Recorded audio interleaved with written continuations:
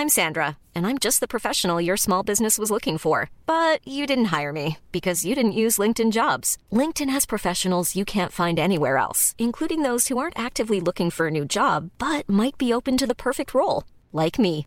In a given month, over 70% of LinkedIn users don't visit other leading job sites. So if you're not looking on LinkedIn, you'll miss out on great candidates like Sandra. Start hiring professionals like a professional. Post your free job on linkedin.com/people today. Hey, it's Paige DeSorbo from Giggly Squad. High quality fashion without the price tag. Say hello to Quince. I'm snagging high-end essentials like cozy cashmere sweaters, sleek leather jackets, fine jewelry, and so much more. With Quince being 50 to 80% less than similar brands. And they partner with factories that prioritize safe, ethical, and responsible manufacturing. I love that. Luxury quality within reach. Go to quince.com/style to get free shipping and 365-day returns on your next order. Quince.com/style.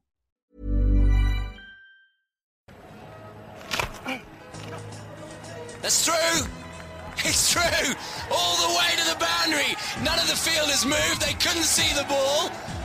Graham Thorpe doesn't mind. Certainly doesn't mind. I think it was only him and our cameraman who knew where that shot went. Inside edge. There it is. They're getting back for two. England have won. What a victory in the dark. Nasser Hussain can't believe it. Look at that. Look at that balcony. Graham Thorpe has played a tremendous knock for his country today. Nasser Hussain's ecstatic. They're the first England side to come here and win a series since 1961. I couldn't agree more with what you said to Amit about with kids. You know, if you see it, hit it. Yeah.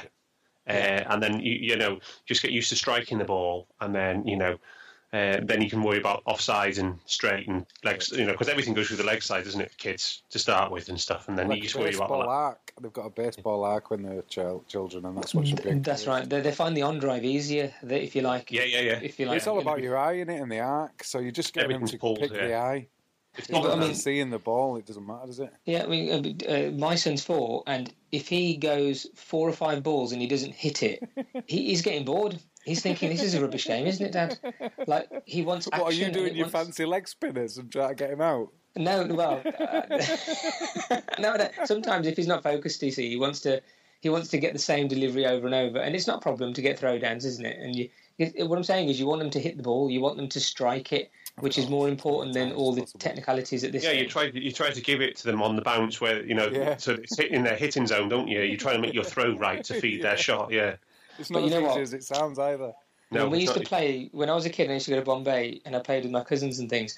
We weren't allowed, if it was one bounce, you'd be out. So if it bounced once and the fielder got it, it's out. So they encouraged it being on the floor. You had to hit it on the ground. So that's how Gavaskar and that lot play, because we used to play, they used to call one tuppa, they used to tuppa means bounce, so they say one tuppa is out, that's the rule. And this was very frustrating, so you'd have to develop your technique to get it on the ground. And I tried to get this... when you're learning how to play in it, when you're 13, 14, yeah, 15, it's good, that. But we'd play with lots of flats, you see, and there'd be the open courtyard in the middle of all the flats, if you like. But now, I mean, when I'm telling my son how to play, he's like, no, Daddy, I want to hit it in the air, because he just sees 20-20 all day. Do you know what my only piece of advice would be on getting young kids, because Alex is 8 now, is make them bat with a bat which is one size under the recommended size for their age. That's a good idea as well. It's lighter. Because... Yeah, it's lighter. They can get more bat speed. There's nothing worse to regress than putting a bat which is too big in a young kid's hands. Yep. Yeah. So give them. So if they're you can. It's all off height, isn't it? Really. Mm. And the internet charts. Whether they're on size 3 or size 5. So big, isn't it? So it doesn't matter. It's about having the speed to get through it, and it's light enough we can do that. To just try and especially until they're 8 or 9, just give them one size less than recommended. Try that. That's because my dad went to India recently, bought him a bat, and I was very, very excited. I was like, he's going to get his first bat from the Punjab, and he got it cut down as well, because the smallest bat had to be cut to the size. But it's honestly, he can't hold it properly and he gets quite disheartened. So I'm going to do what you said, Dan. That's really good advice. Yeah, it's like a tree trunk, yeah. It is completely. I mean, I'm sure it will go straight to the boundary when it pings off that one day, but yeah. So, because you don't know you don't know when you're younger how tall and how strong the lads are going to grow up to be. So, exactly. And if they want to have a bit heavier bat when they're developed, then that's up to them, isn't it? Welcome to the latest Crick Index podcast. I'm your host, Amit Kohli, and to preview England's upcoming Test series against Pakistan, I'm joined by Messrs Dan Rhodes and Dan Kennett. Good evening, gentlemen. Evening, Amit. Back to the cricket. Hi. How you doing, guys? Very good, thank you, Dan. Well, the question on everyone's lips is, can England, after, overcoming the Aussies, can they adapt to the conditions and the spin of Pakistan and compete in the UAE? Which is, at the end of the day, a very inexperienced team in alien conditions. Rhodesy, let's come to you first. What do you think? In a word, no. I said this in the Ashes ones. I don't think anyone's had much chance. I think the only team to beat Pakistan in the UAE are Australia, and that was your Warnes and your McGraths were playing in that game. So only one of the best Test sides ever has managed to go to the UAE and beat Pakistan there. And then in recent years, they've been unbeatable. A few drawn series, and then obviously the whitewash against England. In fairness to England, the last time they played there, the second and third Test could have gone either way. They were just a collapse at the end by England twice, I think. Once for 72, chasing about 140. And then in the third Test, we bowled Pakistan out for 99 in the first innings and still managed to lose. So that takes some doing. In terms of how you deal with it, you need to take the Younis Khan and the Azhar Ali approach in the third Test, where Azhar Ali got 157 off 442 balls. I think that's the type of cricket we're in for. That is music to Dan Kennett's ears. in this series, I think the type of strike rates we're going to be, the type of runs per over we're going to be looking at is somewhere between 2.3 and 2.6 per innings. Dan Kennett, let's bring you in. We've been here before, haven't we? England can't do it. They're up against it. They beat the Aussies. But is this a completely different kettle of fish? Oh, no, it isn't. There couldn't be a more different kettle of fish in world cricket than this. If this isn't Everest, the Everest of cricket tours for England, I don't know what is, to be honest. I think this is even harder than India 2011-12, which we won with a very, very good team. I think this is even going to be harder to win. I think England have won a series once in Pakistan ever. That was the Nasser Hussain team, in the dark in Karachi. On the last day after, I think the first two tests were drawn in quite dull draws. We've barely even won a test in Pakistan in English history as well. I think it's the fingers of one hand the number of tests England have won in Pakistan, and the vast majority ended in just the games last 450 overs. You see and the scoring rate is extremely low. The conditions are attritional. The cricket is attritional. And I don't see anything in this England team that says that we're going to cut out to compete in those conditions, apart from Alistair Cook. If Cook scores 800 runs in the series, right? something like get that. Some good odds on that, Dan. Yeah, it's going to be something like that, I was going to come on to this. What you're describing is that this new sort of over-aggressive style that we saw in the Ashes, that really is not going to cut it, is it, over here? This is going to be more traditional runs on the board, the spinners put the pressure on the opposition, that kind of thing. So this is where the top order, I feel, have to come in. You have to get centuries from your top 4 or 5 to compete, especially if you... Bayliss has said this, and they've brought Jayawardene in, haven't they, as a consultant batting coach. It's a really good move. That's very shrewd, that is, I feel. They've even come out and said what he's actually trying to instill into the players, and that's not to go hard at the ball. So if you see a short long hop, you don't need to hit it hard, because you're only going to get one by pulling it to the person on the boundary, especially when they've got like 2-7 fields rather than the 7-2 offside. You've got the 2-7 onside field, and you're just pulling it, and they've got 3 men on the leg side boundary. So Jai Warden says you just got to leave it and try and hit it under your eyes all the time and play it late. And he said in the first innings, Farber said in the first innings, there shouldn't be any sweep shots. It should be just looking to build innings, playing as restricted as possible, picking out the ones and twos and manoeuvring the field. And then in the second innings, when you're either trying to chase or you're trying to build a quicker rate, then that's when the shots come out and he's trying to manoeuvre the field with a sweep or the reverse sweep, he says, for some of the left-handers. He says the 3 English left-handers are going to have to use a reverse sweep, especially if Pakistan are just, keeping you to 1 and over or something like that and the pressure starts to build. So, but he says he don't want any of that in the first innings, and Jai Warden says it's all about, they need the range of options in the shots, but they need to understand which shots are appropriate at which times. And that's good to hear, innit? It's not going to be 4.5 and over, aggressive cricket like we heard at the start of the Ashes. The problem is, and I couldn't agree more, there sounds to be a lot of clever thinking going in from the England management, and I couldn't. They couldn't have picked a better batting consultant. I don't know what his title is, but than Jai Warden. Mahela, he's an all-time great for a start, but his record in the subcontinent is astonishing, and his experience in the UAE is fantastic as well. So the problem is that I don't think, no matter how much advice you give them, I don't think if you look at the likely top 7 that England have got, I just don't know how many of them are going to execute it, because I can't see Moeen doing that, can't see Stokes doing that, can't see Bairstow doing it. Even Roots, you got to question it. He's a talented player and all that, but Bell can, but there's all question marks over Bell anyway. But yeah, I couldn't agree more. But I don't know whether the players are going to be able to execute the advice that they've been given, because I don't think they can bat time, and I don't think they can play the low risk cricket, which is going to be needed. Because if England fail, and the first innings is absolutely key, runs on the board, no matter time, you got to get 300, 350 at least. Otherwise, you're going to be under the pump, and on the 4th and 5th day when it's turning both ways.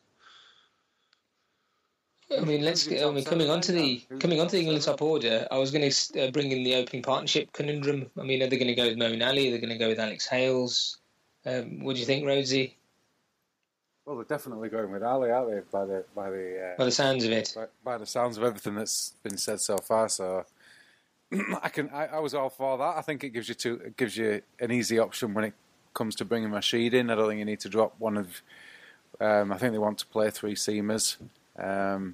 Anderson, Broad, maybe Wood. I'd actually just go with 3, including Stokes. So I'd drop Wood and Finn and just play Anderson and Broad and Rashid. Same here. I do that as well. Rashid and Stokes and then Ali. So you've still got 5 bowlers. Root as well. Root can bowl a bit. So. Exactly. Going in with when you can't bat the conditions, and going in with 3 seamers, 2 a spinner, and 2 all rounders. That's. Well, I don't overcooking it for me. Well, it's ample. It's all about runs, isn't it, Dan? It's all about your first and your early second innings runs. You need to get. It is, and I know they might be thinking, well, it's going to be 45 degrees. The conditions are going to be, the weather is going to be so attritional, and you're going to be out there in the field for the full 5 days. If it goes the distance, so they might think, but there's not enough batting in that team if we go with the 3 bowlers. Plus Rashid, plus the 2 all-rounders. That's just not enough batting. I think Taylor's got to play, doesn't he? Taylor has to play easy. I hope he does. He's your attritional. So you've got Cook, Ali, Bell, Root, and then... But they're going to go Bairstow. I don't think they will. Root and then Taylor. I really hope it's Taylor. He's a better player of spin, and he's got a better temperament. Butler. Yeah, but are we assuming here that Butler is retaining his spot, because that's been in the question mark as well, because Butler's form so bad? Yeah. And he's only 25. I would stick with Butler personally, and I wouldn't give Bairstow the gloves. I'd drop Bairstow. Is not Taylor. I'd put Taylor in and drop Bairstow. If you're going to be facing 100 overs of spin, right? You don't put. You need your best wicketkeeper, I'm afraid. And Bairstow is not that, because can you imagine if Bairstow misses stumping opportunities or catches, or it's just the chances are going to be an absolute premium anyway. And I guess think it would be absolutely, it would be beyond stupid if we even considered dropping Butler, who's a very good wicketkeeper. And a very good batsman, aggressive as well. It's just what you need at 7, I think. Yeah, people say he's not scoring that many runs, but how many more runs than is Bear still going to guarantee over Butler? And at what cost? I'm in complete agreement, but I would love to see James Taylor play, and that's my thing. He's got to play. In terms of the balance, not only in terms of the warm-up games, but in terms of his approach to the game, it's absolutely crucial. I think you've got a nice balance then, because I think Bell has the ability to go everywhere, has done it in the subcontinent, despite his newfound aggressive approach. And then you've got Cook, and then you've got Bell. Root can go either way, I think can play either way. And then you've got Taylor, and the others can just play the natural games. And I don't think you've got to expect Stokes and Ali and players like that to just suddenly then think they've got to get 20 off 80 balls. I don't think you should expect that. I think you should allow them to play and then get the others to do the attritional work. And then you've got a balance of people playing to their strengths rather than expecting players to go out and play another way, which I've seen English batsmen do for years, play a way that they don't do when they're playing naturally for the counties, come on and try and play this test cricket and it doesn't suit them. Whereas you've got James Taylor who's got the ability to do that, and that's why you need to pick him. And if they don't, then it's madness not to pick Taylor. I fully agree with that. I think the key question is how are England going to score enough runs in the first innings to be competitive? Because I think this aggressive brand of cricket in the UAE would be tantamount to suicide. I think the only way for us to stay in the game is through attritional cricket, and that means we're going to have to bat for long periods against their spinners, who are pretty good. And I think the only middle order that I can think of in the squad that possibly gives us a chance is Bell at 3, Root at 4 and Taylor at 5. I don't think any other combination is even going to come close to cutting it in the conditions. Got what is it? You haven't got Stokes at 6, Butler at 7, and then yeah. Rashid, but Bell 3, Root 4, Taylor 5. Rashid 8, and then you've got 3 seamers still. No, I do with what you. Well, ideally, I'd probably play Hales even at the 2, and I'd play Moeen at 8. I like that as well. I like that. But the thing is, did you know Moeen's never opened at first-class cricket in any level? I thought he opened in a test match. Did he not open for England? No, he is. You're quite right, Dan Kennett. He's never opened in any first-class level. So to be doing it, I can understand them doing it because they want Moeen Ali to retain his position. So this easily gives them a route to do that. But it just seems that they haven't got the formula isn't there. You see, what they should be trying to achieve is getting an opening partnership that can then play in all conditions, and then can adapt and slowly build it. You see, that's the thing. So I mean, when Alistair Cook would have come in once upon a time with his Test debut, with all the talent and things, and look, his figures in India and Asian conditions are fantastic.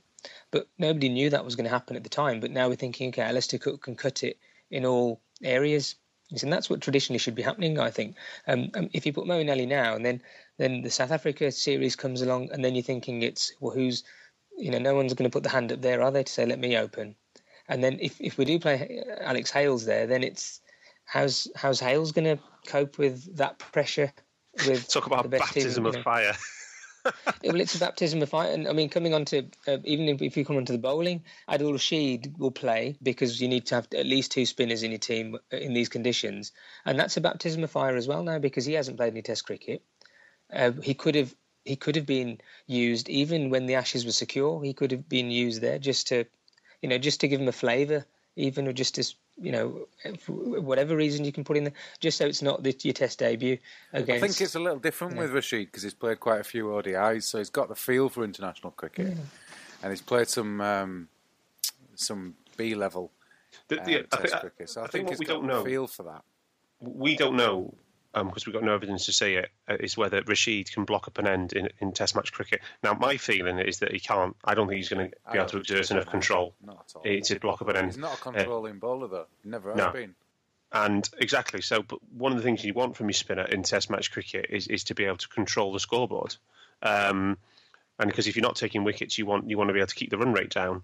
But just going back to Moeen for a second, I just want to make one more point: is that I can't see the logic even though he's never played for open and first-class cricket. But it's a complete horses for courses selection just for this series, right? And there isn't any planning ahead for South Africa and next summer. Next summer is, I think it's Sri Lanka and Pakistan in England. So I fully agree with you. You know, we need to try and find a partnership that can be used in all conditions. And I guarantee, absolutely, I'll put my mortgage on Moeen Ali not opening the batting in South Africa.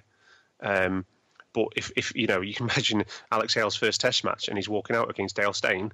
Jesus. Yeah, the Wanderers. Yeah, Christ, on a bike. Yeah, right. So, but going back to Rashid, you know, when England have won and done well in the subcontinent before, we've actually had some decent spinners. But I don't think Rashid and Moeen are that good anyway. And obviously then you've got to factor in it's Rashid's debut. So I just don't think the quality of the spin is up to it, especially against supreme players of spin like the Pakistanis. I mean, 2012, it was Graham Swan and Monty Panesar who had great success against India with the 2-1 series, you know. Yeah, and Monty was the premier bowler of the two in that series. He was superb, wasn't he? The amount he spun the ball was incredible in India. 14 wickets he took in packet in the UAE last time. Monty he bowled 156 over in the third innings, I think. Third innings and the third test, he bowled 56 overs. Yeah, twice as many as Swan. So that's how well he was bowling. Yeah. Yeah, no, I completely agree. The quicks will need a rest, so the spinners need to do a job to, you know, with the conditions. The quicks will be bowling in shorter spells, giving it everything they got. Even last time round, Anderson and Broad did okay. Averages were pretty good in the UAE, but it was just the batsmen that let them down in the end. And the inclusion of Taylor then gives the balance to the top order that can hopefully do something. But surely we've I know he's not been taken, but what about Gary Balance? Why is he not there? Surely is this type of cricketer that we're all talking about for these type of conditions. But he didn't really recover any kind of form for Yorkshire, did he, at the end of the season? I think he had one score out of 5 or something. Yeah. Yeah, I mean, I don't understand it in a way, because so Gary Balance doesn't play because of what you're saying. He hasn't got the form and all that. But then we've got Alex Hales, who scored more than 2,000 runs over 2 seasons, averaging over 50 or thereabouts. Yet, because he's been labelled as a sort of a one-day player, can he handle the Test cricket? You know, so we don't select Hales, but he's played quite good in county cricket. I think it's because it's in the UAE. So the options to open in the warm-up games have been terrible. All of them. None of them have scored any kind of runs who were the potential openers, and they've just decided that Ali's, one, gives them the easier option to play a second spinner, and 2, he's had more Test match cricket experience than the other options, because I think didn't Hale score 9 runs or something from four knocks or something. That's a terrible average in his warm-up. So, you know, he didn't do himself any favours. It's a case of, you know, they've given them a chance and no one took it, so they've gone with the default. Yeah. I mean, we hope that because Bell's average is quite low. He's only averaging for 31 in subcontinental conditions, I think. Dan sent a brilliant link on Twitter to... Simon Hughes, the analyst. Simon Hughes, the analyst. Do you want to tell us about that, Dan, and the LBWs? Yeah, well, I think it was talking about, first of all, there was 2 main factors. First of all was the impact of DRS and the amount of LBWs that Ajmal and Abdurrahman got in the last series in the UAE. I can't remember the numbers now. Did you note the numbers of how many of the wickets were LBW in the 3 tests? But it was a lot. 22 it said. 22. Yeah. That was 13 right and the rest were left. Yeah. But it's an incredible number. But the main point was how do you counter the LBW threat in the UAE? And he said that basically all the English players are coached from a young age to go with the bat and pad together and not leave a gap. But he said basically the only way for the subcontinent is to play with the bat well in front of the pad to nullify the DRS. But then obviously that brings the close catches into play. Yeah, he said both, didn't he? He said either get the bat ahead of the pad or come onto the back foot and play it late. He said you should be doing one of each. Yeah, you shouldn't be putting them together. Watch it right under the nose, yeah. But they want the English the advice from Simon Hughes is then to use the bat and not try to play for the spin, wasn't it? As in put the bat pad together, play for the spin, then you'll be LBW Because there's not much bounce, is there? There's not much bounce. The umpires put the finger up, don't they? Yeah. And rightly so. It's a low. You never get an LBW at the Gabba because it's always going to bounce over the stumps. But if you're playing it in Sharjah where it's not bouncing, then you should be getting the wickets because it's not going to bounce over the stumps. The umpires should have a video of all the previous balls and the average height of where it's pitching. So they should know that before they go on there to get a gauge of where it's going to bounce. And then obviously you go with your eye on each one because it's a totally different wicket. We're going to talk about that Pakistani spinner who's going to get us out this time because there's no Ajmal. Is there no Rahman either? There's no Rahman either. Whatever happened to Abdur Rahman? I mean, we know what happened to Saeed Ajmal, but what happened to Abdur Rahman? I don't know. Well, I'm not sure either. They probably just thought, well, it's time that some out of the 10 guys that are knocking on the door get a go. It's only fair. Yeah. Yasir Shah's the guy, isn't he? So Yasir Shah's the guy. 61 wickets in 10 tests.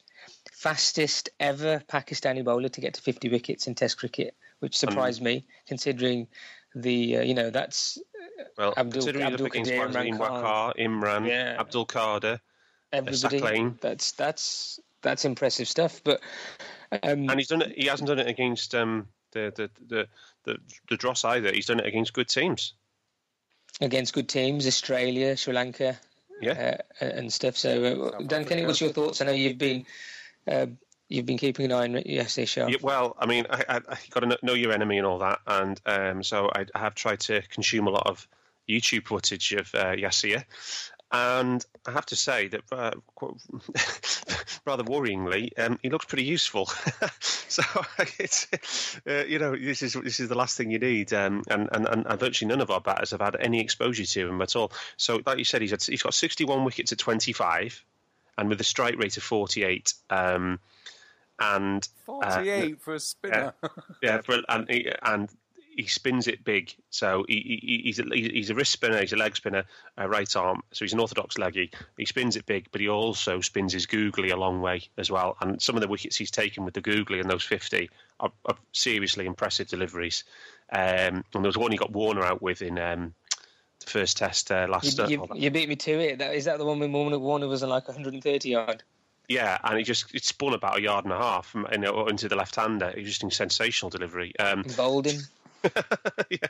You thought that had to be an inside edge. There was that much deviation on the ball. God. And it wasn't because Warner was going for a slog. You thought that Warner's on 130 something. You thought I was probably going for one. It was he didn't know what happened. So but he spins his googly a long way as well, which is bad news because he's got one. So that's the thing. You need. The mystery ball, you needed the Karam ball. The thing is, the mystery spinners, with Harbhajan and Saeed, they both come under suspicion, haven't they, for their actions and stuff. But the googly is just about the only legitimate mystery ball left in Test cricket, really, because even though it can be picked by good players, of which we don't have any. So what you're saying is it turns it more than Adil Rashid. Yes, significantly more than Adil Rashid, yes. But the significant difference, though, was the pace at which they're bowling at. Rashid is significantly slower, isn't he? Yasir Shah, I thought, moves it in the air quite quick.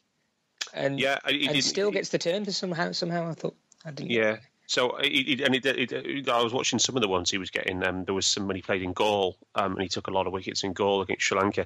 And again, he seems the trajectory of his delivery seems flat. It doesn't seem like he's tossed up, and anything like that. So, like you say, if he's getting the rotations and the spin off a relatively flat delivery, which is quite a good pace, then he's pretty much got everything you need.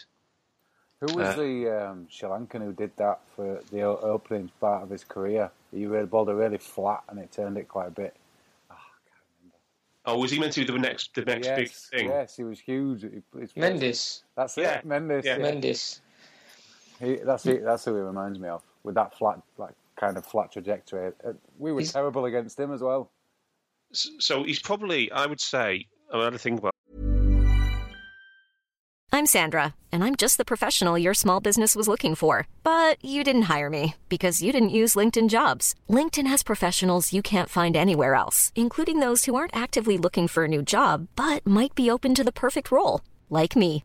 In a given month, over 70% of LinkedIn users don't visit other leading job sites. So if you're not looking on LinkedIn, you'll miss out on great candidates like Sandra. Start hiring professionals like a professional. Post your free job on linkedin.com/people today.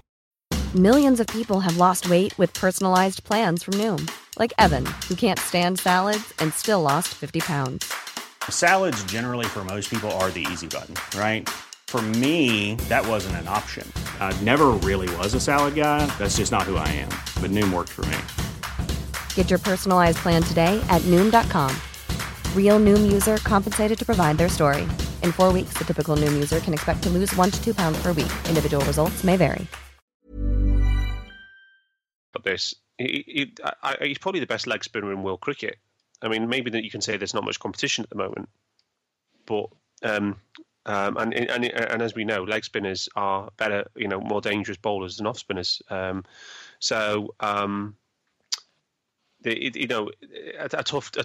tough challenge. Just got tougher, I think, because 5 tests against the UAE and in the UAE last winter against Australia and New Zealand, and he got 27 wickets at 26. Jesus. That's not good. Yep, silence is indeed the answer to that question. and that includes a match where New Zealand racked up about 700, I think, as well.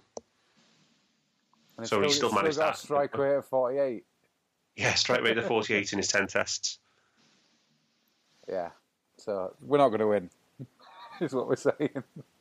No, but we haven't got anyone. There is hope, because Azhar Ali is not going to retain fitness. But who's played that kind of quality? I think he's got an injured toe, and they're saying that he's now pretty much going to be out. You know how they never like to say he's out completely until the day kind of thing. But the thinking is that Azhar Ali won't be fit, so that's avoid at number 3 for the Pakistani team. But they've repicked Shoaib Malik into this squad, so he'll play.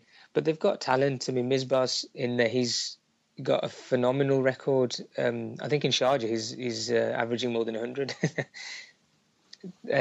Yunus Khan's obviously there. So they've got players. Even when they come down to the wicketkeeper at 7, they've got Sarfraz in there. 61 he averages, 61 in the UAE. Misbah. Yeah. That's since 2002, 20 matches he's had there. Yeah. So he's home away from home from his point of view. But even when they come down the LDC, just 5 centuries in there. I think the staggering thing was that in the last, I forgot how many Test matches they've played. I think the number of hundreds is quite stark between the top order of England and the top order of Pakistan. Yeah. The top order of Pakistan, top 7 batsmen, I think they've got like 24 centuries over the last however many tests they did the stat over. I think the relative, England got 7 or 8 centuries or something. Do you mean Joe Root got 7 or 8? No, I mean, as in the top order as a unit, how many centuries? That's what I mean, yeah. Joe Root got 7 or 8. Yeah, of course. It'll be a really interesting series. I'm quite looking forward to seeing how Root plays it all, because if Root can come out, regardless of the end result, if Root can come out of this with, really good average, scores a couple of centuries, that then shows that, his trajectory is, his stock, it will go even higher than it already is.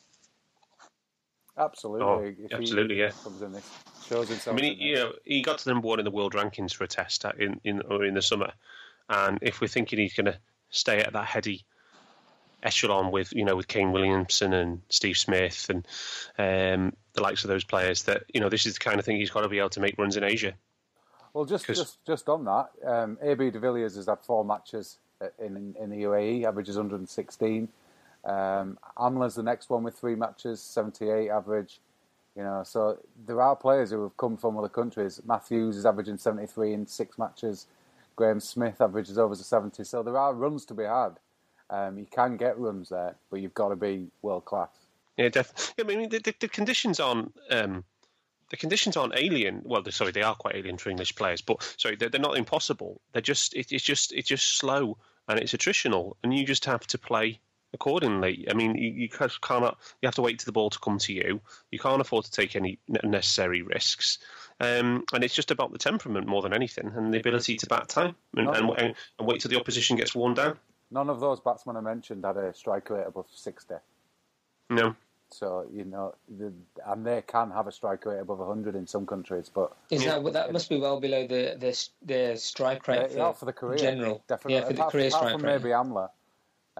Villiers, Matthews and Smith all score a lot higher than 42, 58 and 53. So they prove, these guys, the top players prove that you can adapt to conditions and you can score runs in away from home, but you've got to adapt to those conditions. And say, like, if we look at, say, Ian Bell, for example, he's only got 2 scores of over 50 in his last 19 tests in Asia, and in the last series in the UAE, he only scored 51 runs in 6 innings. But he wasn't alone, because Kevin Peterson, who was a very, very good player of spin, apart from maybe the odd left armour, got 67 runs in that series, and Owen Morgan only 82. And this is the challenge which faces the likes of Joe Root, Bairstow, and Taylor, these young English players. And you can see that you might end up, being a bunny to some of these Pakistan spinners, and you might end the series with less than 100 runs. It's the historical thing. Challenge. It's the historical thing as well. I mean, Ian Bell, like this, what you were mentioning there, Dan, was I think his average has gone down to 22, hasn't it, or something, of the last 19 tests in Asian conditions. But if you look at the list of traditionally the English batsmen that's in top averages for English batsmen in Asian conditions, this is excluding Bangladesh. Over the years, people who average more than their I know who's top, average. by the way. I know who's top. You know yourself. Jeffrey's top. Jeffrey's top. So Jeff. And then it comes down to no. But the thing is, it's the stark thing is, there's nobody from relatively recent times. There's Boycott Gower, Tony Gregg, Alistair Cook is in there, but he's the exception to everything. And then Graham Thorpe would be the next person. And then Dennis Amiss, and then Paul Collingwood, Matt Pryor, Graham Gooch, Keith Fletcher. Apart from Matt Pryor, they're all nudgers and nerdlers, aren't they? That's exactly right. So just honestly, matching up the strengths and weaknesses of both sides, I cannot make any kind of case for England at all. They're just the only strength over the opposition is the pace bowling. Anderson and Broad have both done it in Asian conditions, although Anderson struggles a little bit more. Broad can definitely do it. So I think they've got the edge there, but that's it. They haven't got the edge in the spinners or the batsmen.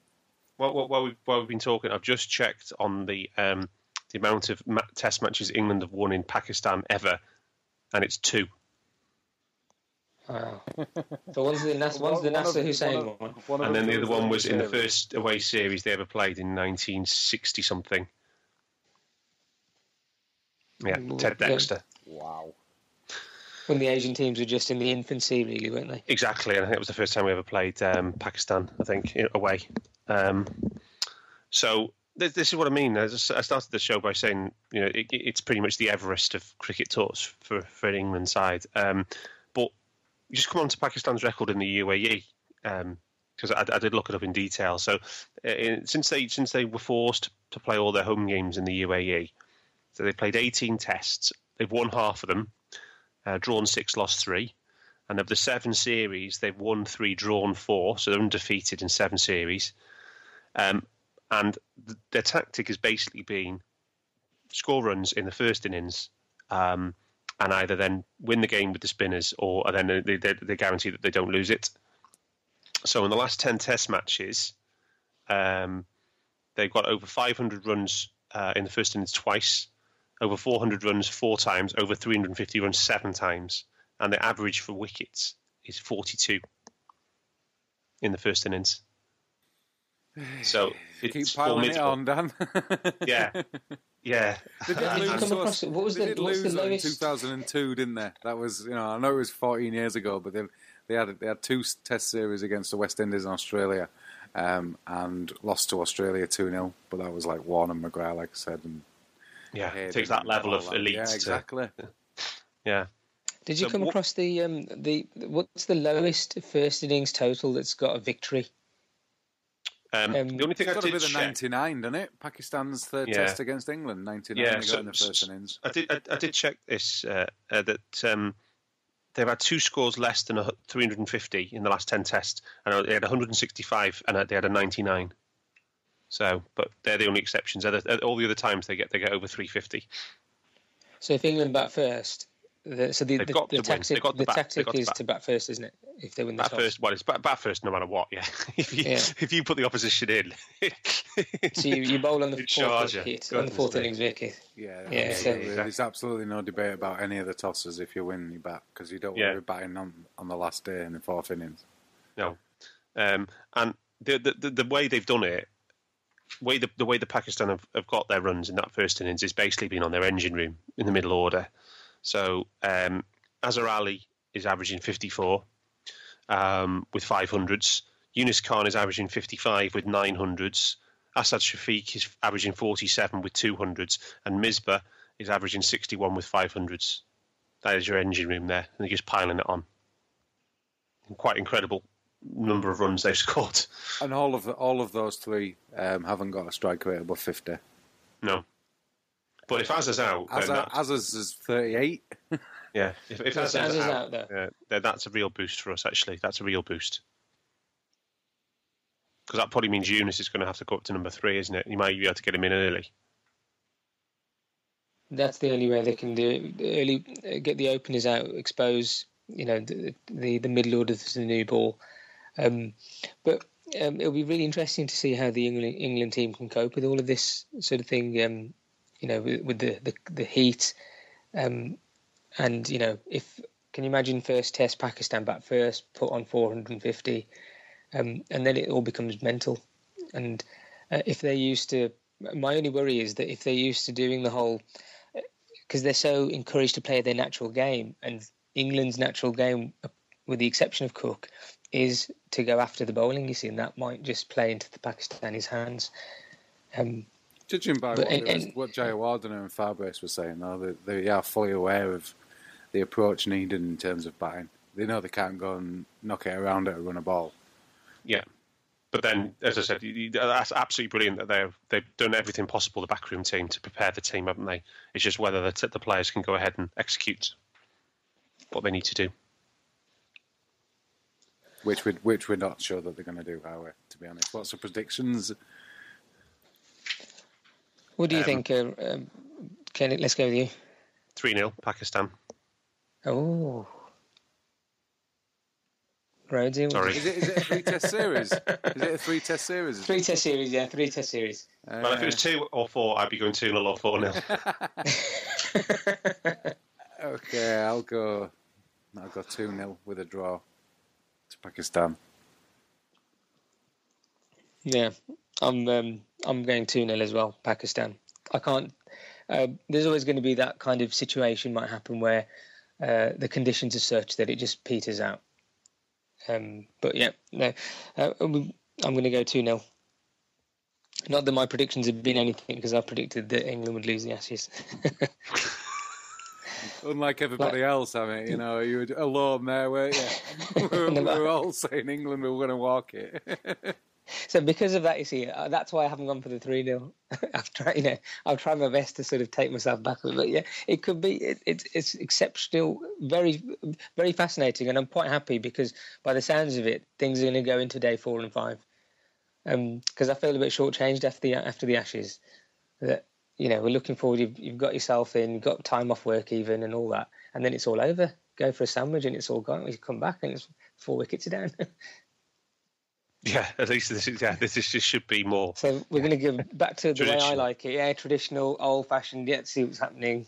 I love. There's nothing better, from my point of view, watching the batsman under pressure, no matter what team, and the spinners are on, and there's all the chirping out, around the bat. Yeah, that's the sort of stuff that I love. Do you know what? Do you know one thing I really like is when the batsmen are both just out there wearing caps. There's no helmets because they're facing spin and they're just going out there wearing a cap. I love that. So do I. You don't get to see it often enough. Rarely happens. Cook did it in India, didn't he, last time? He got his cap on a couple of times for stretches. I think he did in his first ever innings in Test cricket in India. I think it's in Pakistan, wasn't it? Or was it Pakistan? I think he got a century on debut, didn't he, in Pakistan? But it was a slow one, and I think he got his hat out. Which ground is it? I remember Saeed Azmal getting a bit of bounce in one of the tests last time when we lost. And it doesn't seem to... I can't remember whether it's Abu Dhabi, Dubai or Sharjah. I don't know which one it was. One of them's like a drop-in pitch rather than the other two. I'm not sure. Isn't that Dubai, the drop-in pitch? Is I it think Dubai? That's the second. Sharjah is quite long-standing, isn't it, as a ground? Yeah. And, so it'll be that. And the forecast is sun for 5 days, apparently. So there's no. Wow, no really, there. you do surprise me there. Michael Fish. Well, they were saying now, they were talking about the weather. They were saying how this is the back end of the summer, whereas before when England went, it was the winter. So it's even going to be, the temperature is going to be even more in your face. Yeah, 45 degrees apparently. In the warm-up games, none of the bowlers bowled a spell, none of the quicks bowled a spell longer than 5 overs. And the other thing I think is worth noting is the speed at which the shine comes off the ball, the new ball. You're lucky if the new ball lasts 10 overs, aren't you? Really? Yep. All the outfields are really slow. Well, one thing we haven't mentioned is reverse swing. Because that, if as one of the things that you think that in Pakistan, in the UAE, you should get more reverse swing, but it doesn't seem to happen that often, and I'm not quite sure why. Because the thing that usually prevents reverse swing is a lush outfield. But if it's a coarse outfield, then you should be able to generate reverse swing quite easily. After 30 overs, and if that happens, then we do know that all three. Well, we know that Broad and Anderson are masters at it, and Stokes looks pretty useful at it as well. So, but I don't see much cause to play Finn or Wood, to be honest. So if apparently they're going to do though, they're going to pick one of them, according to Finn. Well, Finn got some wickets, didn't he, in the warm up? So maybe he's going to get the nod. I don't know, Wood or Finn. But if we can get some reverse swing, that could be very interesting actually, because that's something we are good at. One thing I've got to mention. I think Wahab Riaz is quite good with a reverse swing. I've seen him in the one days, but I can't. None of the others really. I think they've only got one more, haven't they? Junaid Khan. Junaid Khan will play. Wahab Riaz is the all-out pace. Mohamed Irfan's in the squad, isn't he? I don't know if he'll play him. I don't think he's in the squad. He's not in the squad, is he? Mohamed Irfan's not in the squad. According to ESPN. The one thing I forgot to mention was that now with Azhar Ali out, the thinking is that Hafiz will come in, and that gives the off-spin option. So it could easily play into their hands in terms of they'll have an extra spin option. So the thing with the Pakistani team is now they'll have an array of spin options, not just like in an England point of view, thinking, okay, we've got 2 proper spinners, and then you can argue all you want about Joe Root can come and bowl, but that kind of thing ain't going to. Misbah et al. Aren't going to be worried about stuff like that. Whereas if Hafiz plays, but Hafiz would be a legitimate spinner in the England team. Yeah, he's absolutely and batsman. So Hafiz is going to come in at number 3, I think. And that's a phenomenal. So what are we saying that the Pakistan lineup is likely to be? It's a great question. I've looked at the squad and I'm trying to work it out. I think if Shazad plays, then it brings down the rage. But if Shazad doesn't open, then this could be the oldest Test team I've ever seen. No, Ahmed Shazad's got to open the innings, surely, no? Because he's only 23, but you've got Misbah 41, Hafiz is going to be 35 soon. You've got Yunis Khan's 37, Zulfikar Babar's 37 nearly. Shoaib Malik, 34. They've got a really old side. But that's kind of what you need in terms of the attritional cricket, isn't it? The experience to know what to do. I guess that's what they know that, and they know that these players are adaptable to these conditions, and that's why they're so good in them. Yeah, I mean, Misbah's hinted that this is going to be he's 41, so this is probably his last series. He thinks, possibly. I mean, if they did England 3-0 or 2-0, that would be a nice way for him to go out. But I think it is going to be very traditionally speaking. We're used to Pakistan throwing 17, 18-year-olds in the mix. So this is going to be been 1 or 2 at a time, though, yeah. Rather than the perception of them doing it with a few, they've always got a lot of experience to balance it against. Yeah, but I think all the guys that you've mentioned, Dan, are going to play. I think Hafiz will come in at 3, and then they will have the middle order with Misbah. Yunus Khan will be in there, and I think Shoaib Malik's going to play as well. That's my thinking. I don't see the point of bringing him in back into the test squad just to put in the squad. There'd be no point. That's my thinking. I think they're going to play him. And when's the young lad who got done for match fixing due back? Mohamed Amir. Yeah, he can play. He can play now. He'd be okay to play. He is playing cricket again, isn't he? They're playing cricket. Back, yeah. All of them are playing cricket. Are they? No, Mohamed. Oh yeah. Okay. Salman Butt as well, is he? Salman Butt, is it? Yeah, he's been. Say again, Don. I thought he got a lifetime ban. He's got some team has taken him up, but I couldn't believe it myself. But Mohamed Amir is definitely being groomed to come back in. For whatever reason, they haven't played him in this. Yeah, he's the only one I care about. I want him to come back and do well. A lot of people are saying that as well. That it's very weird as well, because I find myself torn, because I'm very much, if you get caught match fixing or spot fixing or whatever, it should just be a lifetime ban, full stop, end of story. I'm quite harsh on the whole thing, but there's just a little bit of me that can't get myself to say that with Mohamed Amir, which I find very strange. It's because he was 17 and impressionable. But if he was 17 and impressionable, wasn't kind of throwing a match, was he? In what he was caught doing, he was just bowling a no ball, which is a totally different kettle of fish. What's your thoughts, Dan, Kenneth, on this sort of stuff?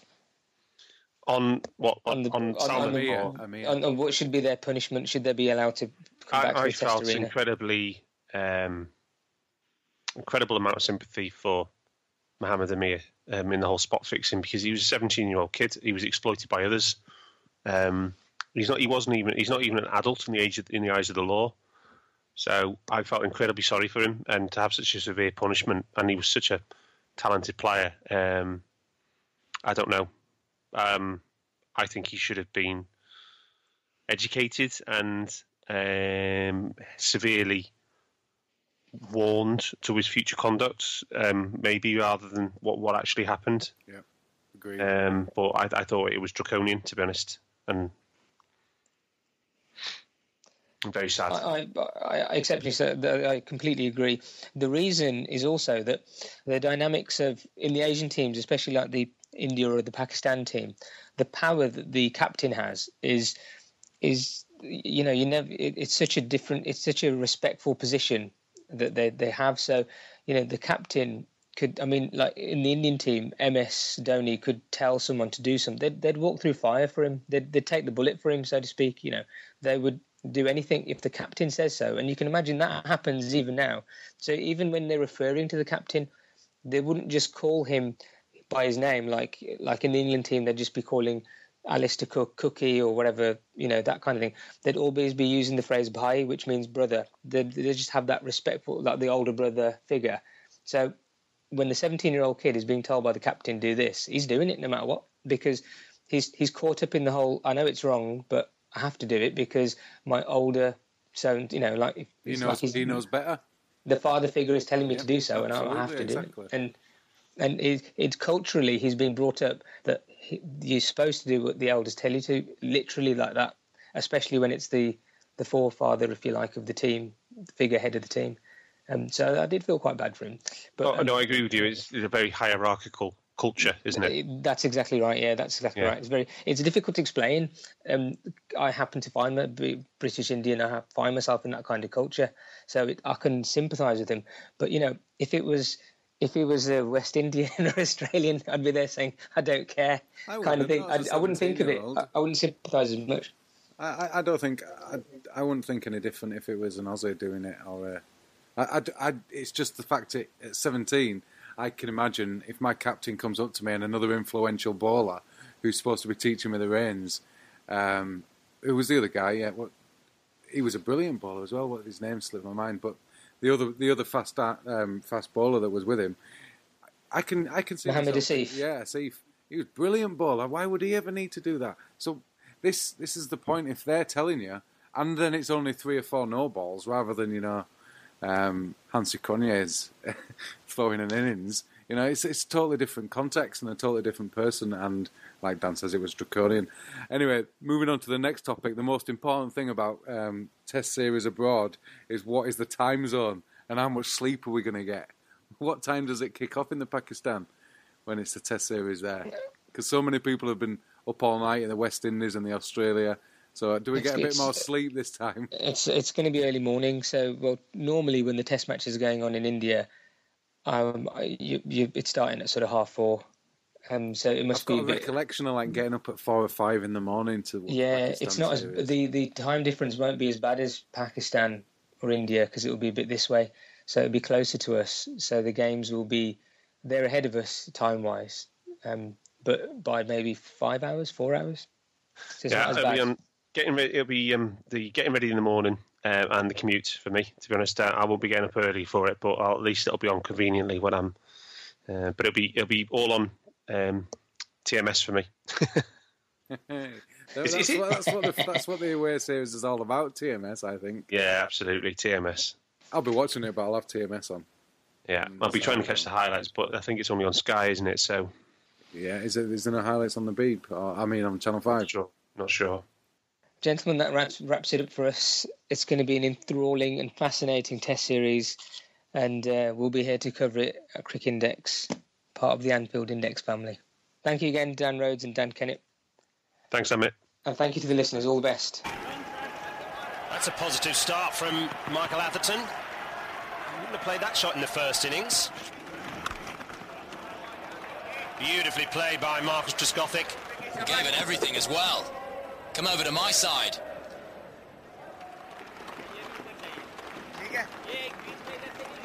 Now this was always going to happen, I'm afraid. Moin Khan, he's been taking his time, moving the fielders around. Atherton and Trescothick have managed to keep patient. Buckner's lost his patience now. That's a warning to Moin Khan, pointing at his watch. I'm watching you, young man. Stop wasting time. Pulled away by Trescothick, and that really should have been fielded.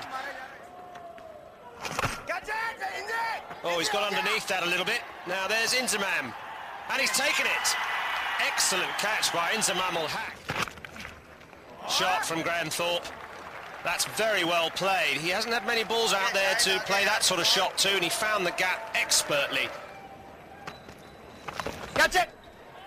Well, that's amazing. I've never seen Graham Hick play the reverse sweep. Great idea against Afridi. He bowls it so fast, any little paddle or reverse is going to go very quickly. That's a brilliant shot by Graham Hick. How he picked that ball up in this light. It's half dark. He wouldn't play club cricket in this kind of light quite often. Thorpe on the pull as well. Doesn't really time it, but Inzamam's way back at mid-wicket. And that gives a single to bring up Graham Thorpe's 50. What an excellent, resourceful innings it's been as well. It's an edge. I couldn't pick it up to start with. I'm not sure Wakar did. It's going all the way. Moen's paid the price for not having a slip in. 6 runs now for victory. He's also paid the price for bowling his overs slowly, because he's now saying, I think, that nobody can see the ball, least of all him, behind the stumps. That's true. It's true. All the way to the boundary. None of the fielders moved. They couldn't see the ball. Graham Thorpe doesn't mind. Certainly doesn't mind. I think it was only him and our cameraman who knew where that shot went. Inside edge. There it is. They're getting back for 2. England have won. What a victory in the dark. Nasser Hussain can't believe it. Look at that. Look at that balcony. Graham Thorpe has played a tremendous knock for his country today. Nasser Hussain's ecstatic. They're the first England side to come here and win a series since 1961.